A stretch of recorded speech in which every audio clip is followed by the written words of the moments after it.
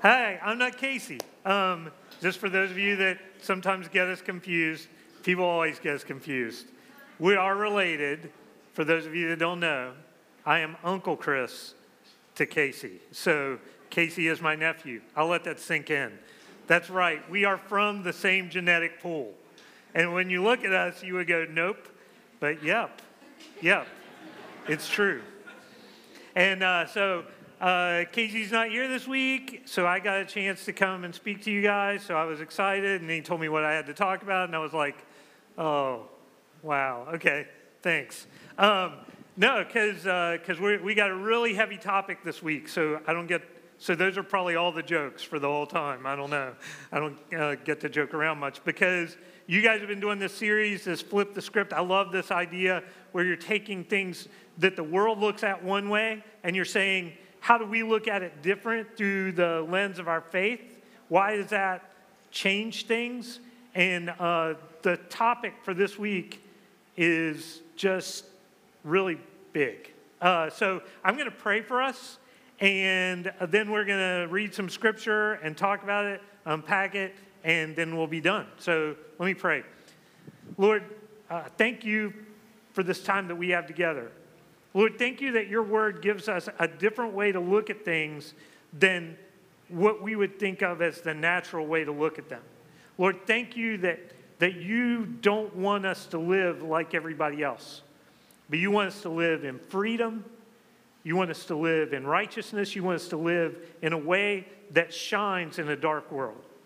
And Lord, I just pray that today, I know there's some students in this room that what I'm going to say is going to be hard to hear. And Lord, I just pray that you'll prepare their hearts for that. I pray for the ones in this room that are going to need to deal with some things maybe at the end of the service. I pray that you'll be preparing them for that. And Lord, I just pray that your Holy Spirit will just show us what you have to teach us today. In Jesus' name, amen.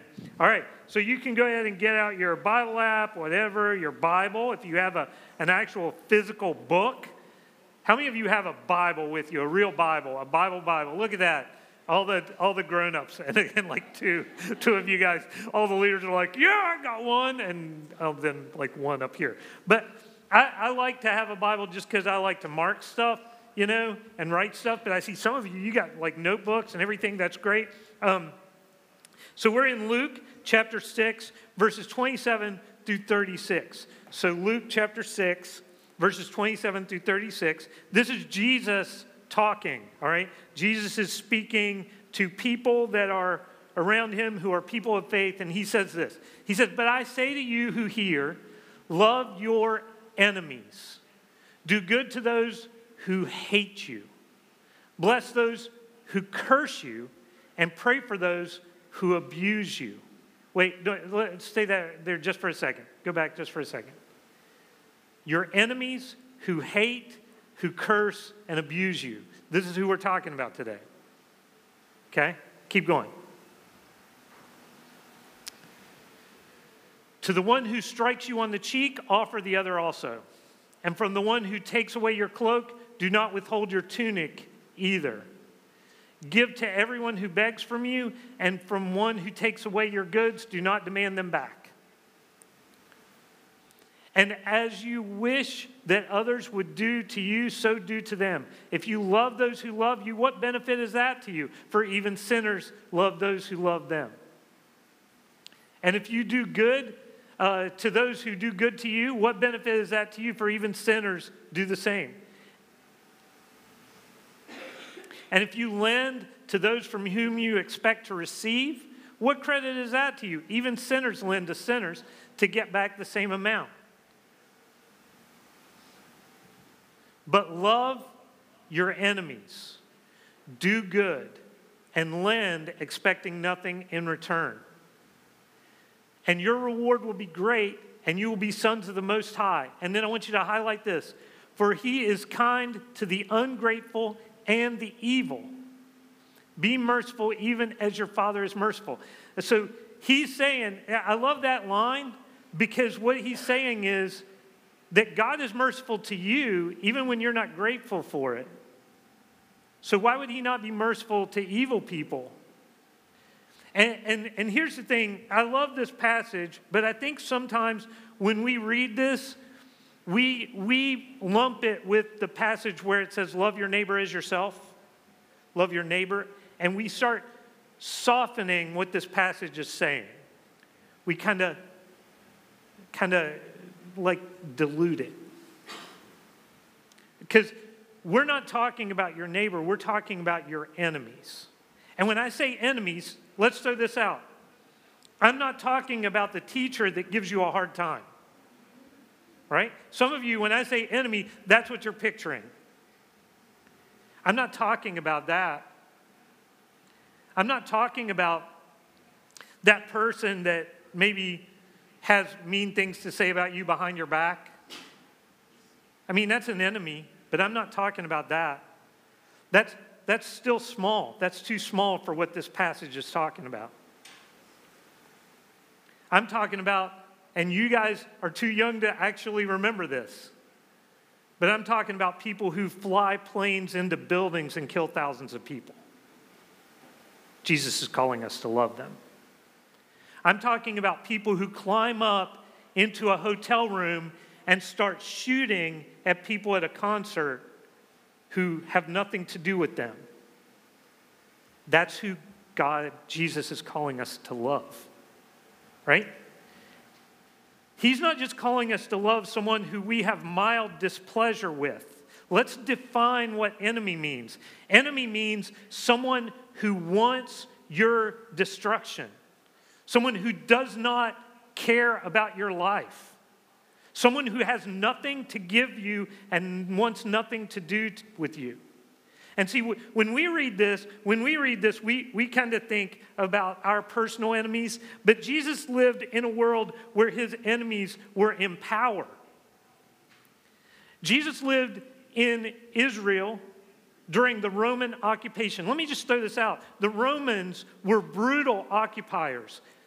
Jesus' crucifixion was not the only crucifixion that happened in Rome, in Judea in that time. In fact, during Jesus' life, there were at least 3 mass crucifixions where more than 1,000 people were crucified and left at the top of hills as reminders of what happens when you rebel against Rome.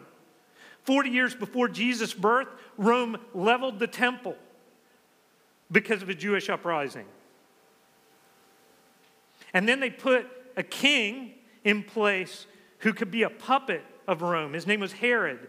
And Herod rebuilt the temple to kind of make the Jews kind of back down, right? Jesus came into a world, just remember this. You remember when Jesus was born? Anybody remember that story? Jesus is born, the wise men come to Herod and they say, hey, this guy's born. We think he's going to be something special to your people. Herod kills thousands of children by using Rome as his fist. That's the enemy Jesus is talking about. 30 years after Jesus, Rome will come in again. The Jews will rise up. Rome will come in again and they will level the temple and it will never be rebuilt. Till today, it hasn't been rebuilt. He's talking about enemies who want your destruction, the destruction of your way of life, of everything that you hold dear. Now, here's the messed up thing. When we look at that, it's easy for us to go, yeah, how can we love those people? How can we love someone who hates us that much? Here's the thing. We have a tendency to begin to look at people who are our enemies as evil. You see what I'm saying? Now, I know some of you are like, well, they are evil. Flying a plane into a building is evil. You know, shooting people from a hotel window is evil. A king who says that all the babies that are born of this certain age, they're evil. And that's true. But you got to understand something else too. Something that I think God wants us to understand. I think Sometimes when we begin to think of people as evil, we begin to think of them as monsters. When we think of them as monsters, we think of them as something to be feared and something that can't be changed. But even the most evil person you've ever met is a human being. C.S. Lewis said it this way: you've never met a mere mortal. Everyone you meet is an immortal soul living in a physical body. Someday they're going to be something so amazing that if you saw them right now, you'd be tempted to bow down. Or they're going to be something so horrible that you would be like sick if you saw them. And you say, well, Jesus, this is a hard thing to teach. And some of you right now are going, yeah, there are people that are evil. There are people that are bad. And yeah, there are. But sometimes we're evil and sometimes we're bad. Right? And if we want God to be able to forgive us, we've got to be able to look at those people and see them as forgivable by God. There's a story that I'm not going to go into, but you may want to write it down. Matthew 8, verses 5 through 13, is a story about Jesus interacting with these same enemies that are going to crucify him, that are going to put him to death. He's walking along the road, and this guy comes riding up. Now understand, have you ever been walking along the road or walking along somewhere, and a police officer comes up to you, and he makes eye contact, and you know he's coming to you? Some of you have never experienced that. I used to be, years ago. So years ago, I didn't look like this. I was this skinny kid with a black mohawk and a leather jacket and combat boots. And I used to go to punk shows all the time, right? And hang out with guys who had black mohawks and combat boots, right? And so every now and then you'd be doing something and you'd be not doing anything wrong, and an officer would come up to you, right? Now, I knew how to behave with an officer, right? My friend Jim did not. And I always was afraid when I saw a police officer coming and Jimmy was with me, I was always scared. Because Jimmy could not control his mouth. Some of you have friends like that, right? Who, when they get nervous, they say things that they shouldn't say. They do things they shouldn't do. And so, but I knew how that was. Sometime, I know I've told some of you the story, but sometime you should hear the story about the time I almost got arrested in Nashville. But I'll tell you that another time. But when a policeman comes up to you and you're not a normal, everyday, average-looking person that is mainstream, or maybe you just don't look like the people in the area where you are, right? Maybe you have the wrong skin color, you have the wrong hairstyle, you have the wrong clothing, and someone comes up to you who's someone in power, it can be a freak out, right? It makes you nervous. You don't want to do the wrong thing. You kind of keep your hands where they can see them, and you try to be casual. So here's Jesus walking along, this Jew, with a group of other Jews walking along. And a guy comes riding up. The guy who comes riding up is a centurion. He's a Roman officer.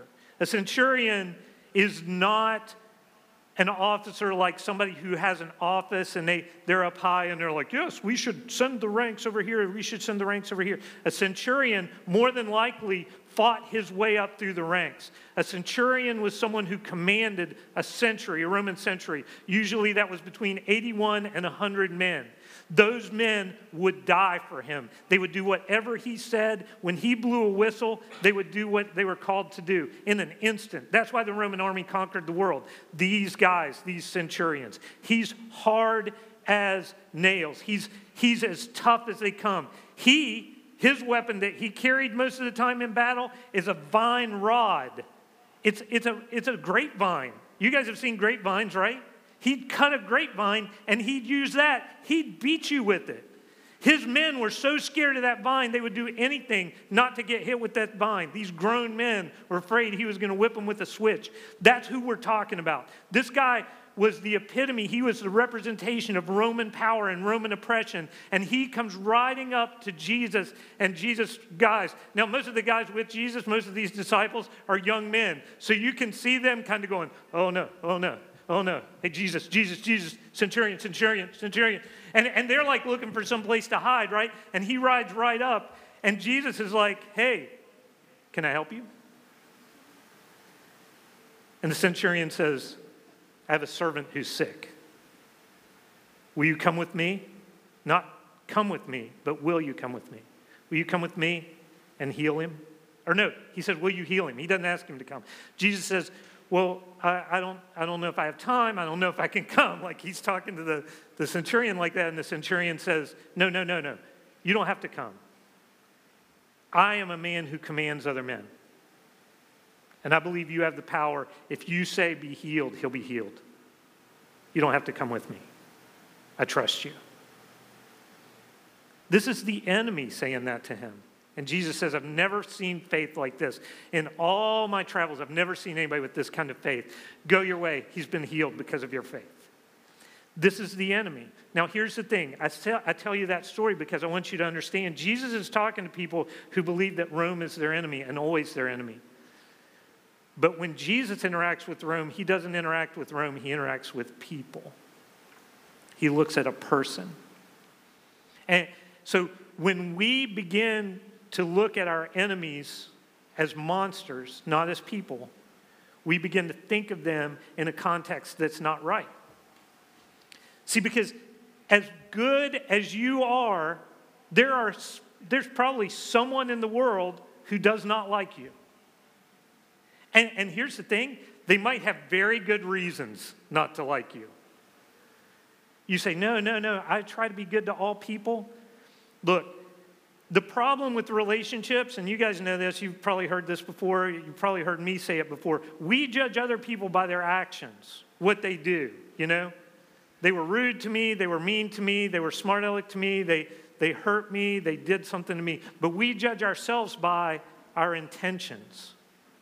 Have you ever made the excuse, I didn't mean to hurt your feelings, right? I hurt your feelings, but I didn't mean to. And we're telling people, you should judge me by what I meant to do, not by what I did. Because we want them to judge us like a person. But we judge other people a lot of times by what they've done, right? You hurt me. You did this to me.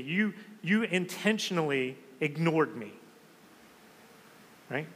So when we look at people, we have to begin to understand that people are human. They're fellow children of God. They're loved by God. I love Lord of the Rings. I know that's a side. That was a real juke right there, wasn't it? But I do love Lord of the Rings. Anybody like Lord of the Rings? Even marginally. Like you're okay. Like not even necessarily the books, but the movies. You've got a general. The thing about it that I love, and the thing that I love fantasy authors. I just read a book, the great book called The Way of Kings. Amazing book.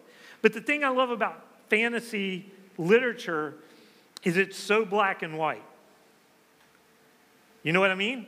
Like if you watched Lord of the Rings and you saw the orcs and the goblins, none of them were like tapping each other on the shoulder going, hey, do you think we should be doing this? I feel like they're not as bad. Maybe we should just try to make a peace treaty with them. No, they're like, looks like meat's back on the menu, boys. Like they're going to eat each other. They don't care. They're completely unredeemable. They're evil. They're the embodiment of evil. Everything about them, the way they look, the tusk and the way they talk, when they talk in their language, it sounds evil. It's perfect. That's why I love fantasy, because it's black and white. It's evil and good. But the problem is that I want to put that paradigm, that picture on my world, and it just doesn't work. See, because the worst person you know, the biggest enemy you have, Jesus hung on the cross for them. You realize that? He loves them as much as he loves you. He gave up his life for them as much as he gave up his life for you. That's crazy to think about. I don't believe Jesus died for orcs, right? I think they're irredeemable. But I believe that the worst person you know, the person who commits the mass shooting, the person who does these evil things, these acts that we look at and we go, that's so dark. I believe Jesus died for them.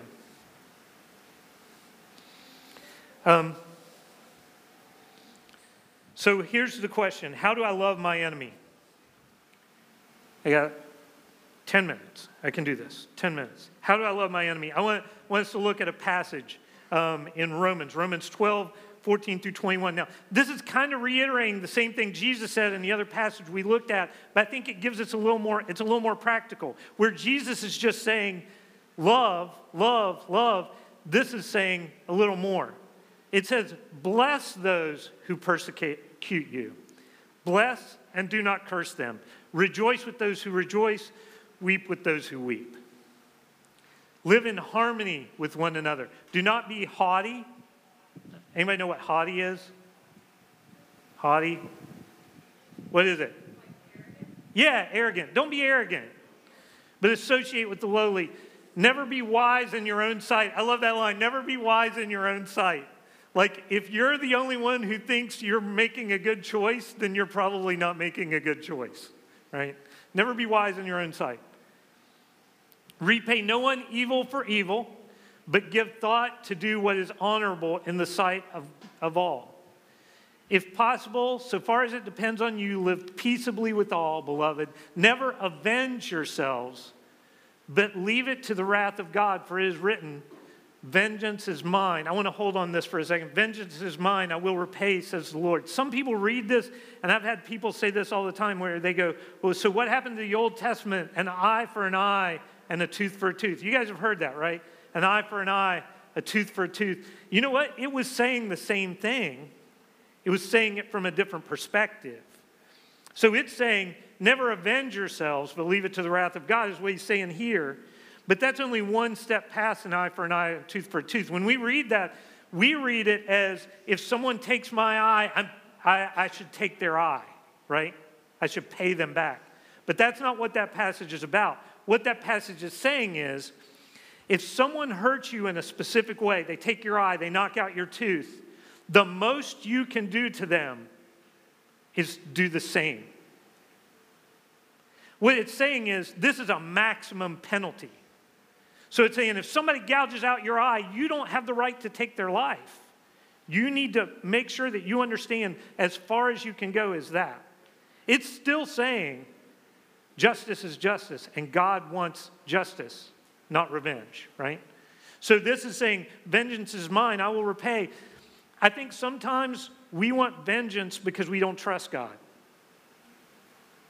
I mean, I know that's hard to hear, but we want to pay people back for what they did because we don't trust that God's going to take care of them, that God knows them as well as he knows us, right? All right, keep going. Beloved, never avenge yourselves, but leave it to the wrath of God, for it is written, vengeance is mine, I will repay, says the Lord. Yes. To the contrary, if your enemy is hungry, feed him. If he is thirsty, give him something to drink. For by doing so, you will heap burning coals on his head. Do not be overcome. This is the big one right here. Do not be overcome by evil, but overcome evil with good. So here's the thing. If you want to change your opinion, if you want to deal with someone who is your enemy, right? I've got two things that you need to do. Just two things. And you may want to write these down, but you can probably remember them, all right? First one is pray for your enemies. And I'm not talking about this prayer, because some of you have said this prayer. I've said this prayer. Dear Lord, strike them down with your wrathful might. Send a lightning bolt through the top of their skull and out through their shoes, so that they will know your divine wrath and they will know how mean they are. Like that, don't pray that prayer. Even though I understand the wanting to pray that prayer, I have prayed that prayer, not about anyone in this room as far as you know. So, but you should pray for your enemies. And I mean this. I'm talking about praying for their best. Praying that God will bless them. That's hard, right? And some of you are like, I can't do that. Well, then here's the prayer you should pray. You should pray, God, I hate this person, and I know you don't want me to. Help me not feel that way. God, this person has done wrong to me, and I acknowledge that, but I don't want to hate them. I don't want to constantly be thinking about how to get back at them. Help me get past that. C.S. Lewis, again, I know I already quoted C.S. Lewis once. 2 C.S. Lewis quotes is pretty standard. C.S. Lewis talks about the fact that prayer is not to change God's mind, that we don't pray and God's like, I never thought about it like that. Maybe I'll do it different. That's not what God's doing when he's listening to our prayers. God is using his Holy Spirit through our prayers to change us. I can't tell you how many times I've gone in to pray about someone and I feel a certain way about them at the beginning of the prayer, and at the end of the prayer I have a different feeling about that person or about that situation because I believe God is changing me as I'm praying. So when we pray for people, pray for their best. Pray that God will change your attitude toward them. If you have someone that you really hate and their picture came to mind as soon as I said that, start praying for them. Because I believe that God does stuff too. I believe God does supernatural things in the lives of people. I believe sometimes the people that we hate end up being people that we love. I can tell you this. And I wasn't going to tell this story, and I'm going to tell it really quick. But at a church I was at, it's been a long time ago, like 25 years ago. First church where I was, there was this guy. He was like the head of the deacons.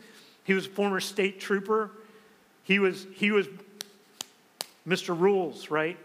And so we had these kids coming to our youth group who all, because I had been a punk rock kid and stuff, I had this heart for those kids. And so I had all these kids with mohawks and we had a smoking section outside of the youth building. I won't talk about that too much. But he hated it. He hated it, right? Because he was very rules-oriented. And we talked about this passage, praying for your enemies, and those kids, those weird, messed up kids, started saying, we're going to pray for this guy. We're going to pray that God will change his heart towards us. And I'm like, go ahead, dude, whatever you want to do. About 2 months later, he gets cancer. He finds out he's got pancreatic cancer. He's going to die. It's a death sentence. He knows that. And those kids said on a Wednesday night, we need to pray for him all night. We need to pray for him. We've been praying for him. We got to keep praying for him. He heard about it. Dude, I've never seen anybody change so fast and so hard. Where he started showing up on Wednesday nights, hugging those kids. He loved on those kids. He showed them what it meant to really, some of them didn't have dads in their house, and he's like, I'm going to be your grandpa. You don't have a dad, but I'm going to be your grandpa. And he learned their names. I mean, he only had about 6 months with them, but towards the end, he was telling me, like, I wish I had not been the person I was before. I wish God didn't have to make me sick to make me see. And I remember when he died while we were at camp. And I remember just looking around at the faces of these kids, just crying, weeping for this man who had been their enemy, who wanted bad for them, who didn't want them at church, who would rather have a church that looked like him than have a church that looked like them. And that's what he said. I don't believe they've changed because of the way they look. And by the end, his attitude changed. But I believe his attitude changed because those kids decided they were going to pray for him. They were not going to let his hate for them dictate who they were with him. Oh, gosh, 1 minute. The other thing you need to do is forgive your enemies. And this is the big one, and I probably should have set aside more time for this. But for some of you, the person who's your enemy is your enemy for a reason. They're your enemy because they've done something to you. They've hurt you. They've hurt you deep. And some of you, I can't even speak to. Some of your pain is deep, and it's deserved. And your hatred towards that person is deserved, in your mind at least. But if you don't forgive, look at this. I want to read. Martin Luther King Jr. said this: forgiveness is the decisive factor in how much you can love your enemy. If you can't forgive them, you cannot do what Jesus said. You can't love them. And now here's the thing. Forgiving does not mean that you have to be their friend. That's not what forgiving them means. Right? Doesn't mean you have to spend time with them. It doesn't mean you have to text them every day and ask how they're doing. None of that. Right? Forgiveness also doesn't mean that you excuse their actions.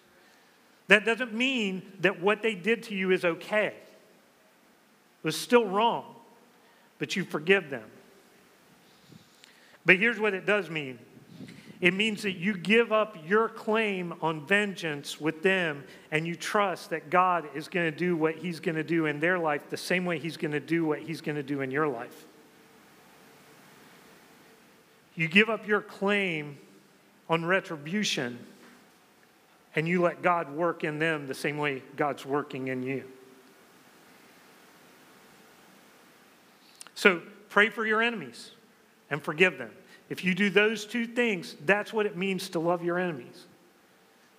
If you do those two things, then the love is going to pour out of that.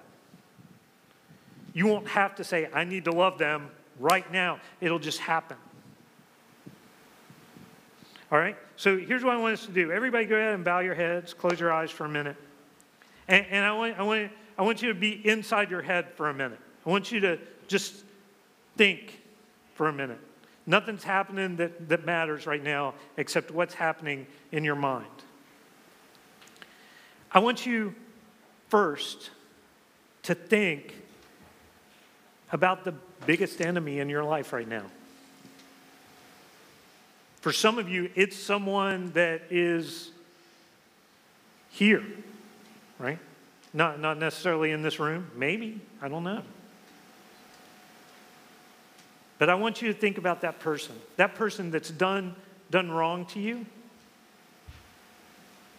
done evil to you, maybe. And I want you to do something. I want you to pray for them right now. Maybe you're going to pray for them, pray for their good. Maybe the prayer you need to pray is, God, help me not hate them.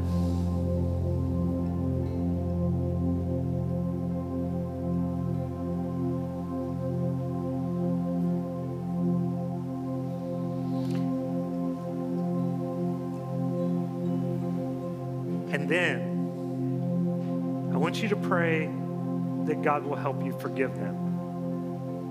And I know some of you right now, as soon as I said it up here on stage, you were like, that's not happening. Chris, you don't know what they did to me. You don't know how deep my pain is on this. And you know what? You're absolutely right. I don't. But I don't have to know that. I only have to know who God is. I only have to know that Jesus died on the cross for the person that you hate and for you. I only have to know that God can forgive them the same way God can forgive me and the same way God can forgive you. We're not different from them. We're people that God loves. Pray that God will help you do that. And I'm going to pray for you right now that'll happen. Lord,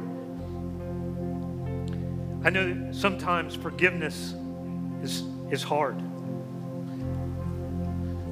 Lord, there are people that wrong us, and they don't have any right to ask us to have mercy on them or to ask forgiveness.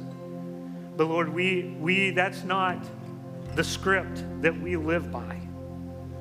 Lord, we flip that script. And we realize that it does not matter if they deserve our forgiveness. It does not matter if they're repentant. It doesn't matter if they've changed. Lord, it only matters that we are people that live under you and people that live by your law, by your way of life. And because of that, we love people because you love people. Lord, I pray for the ones that are going to be wrestling with this idea the rest of the day. And Lord, I pray that as they wrestle, you will be there beside them, that they will feel your presence and they will know what they need to do. Lord, I pray for the ones here that have deep pain, that have been hurt deeply by people.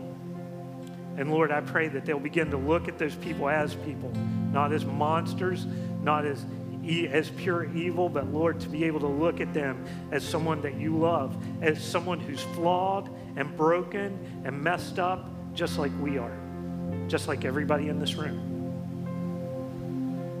Lord, I thank you that you're a God who asks us to love our enemies and not carry the weight of revenge.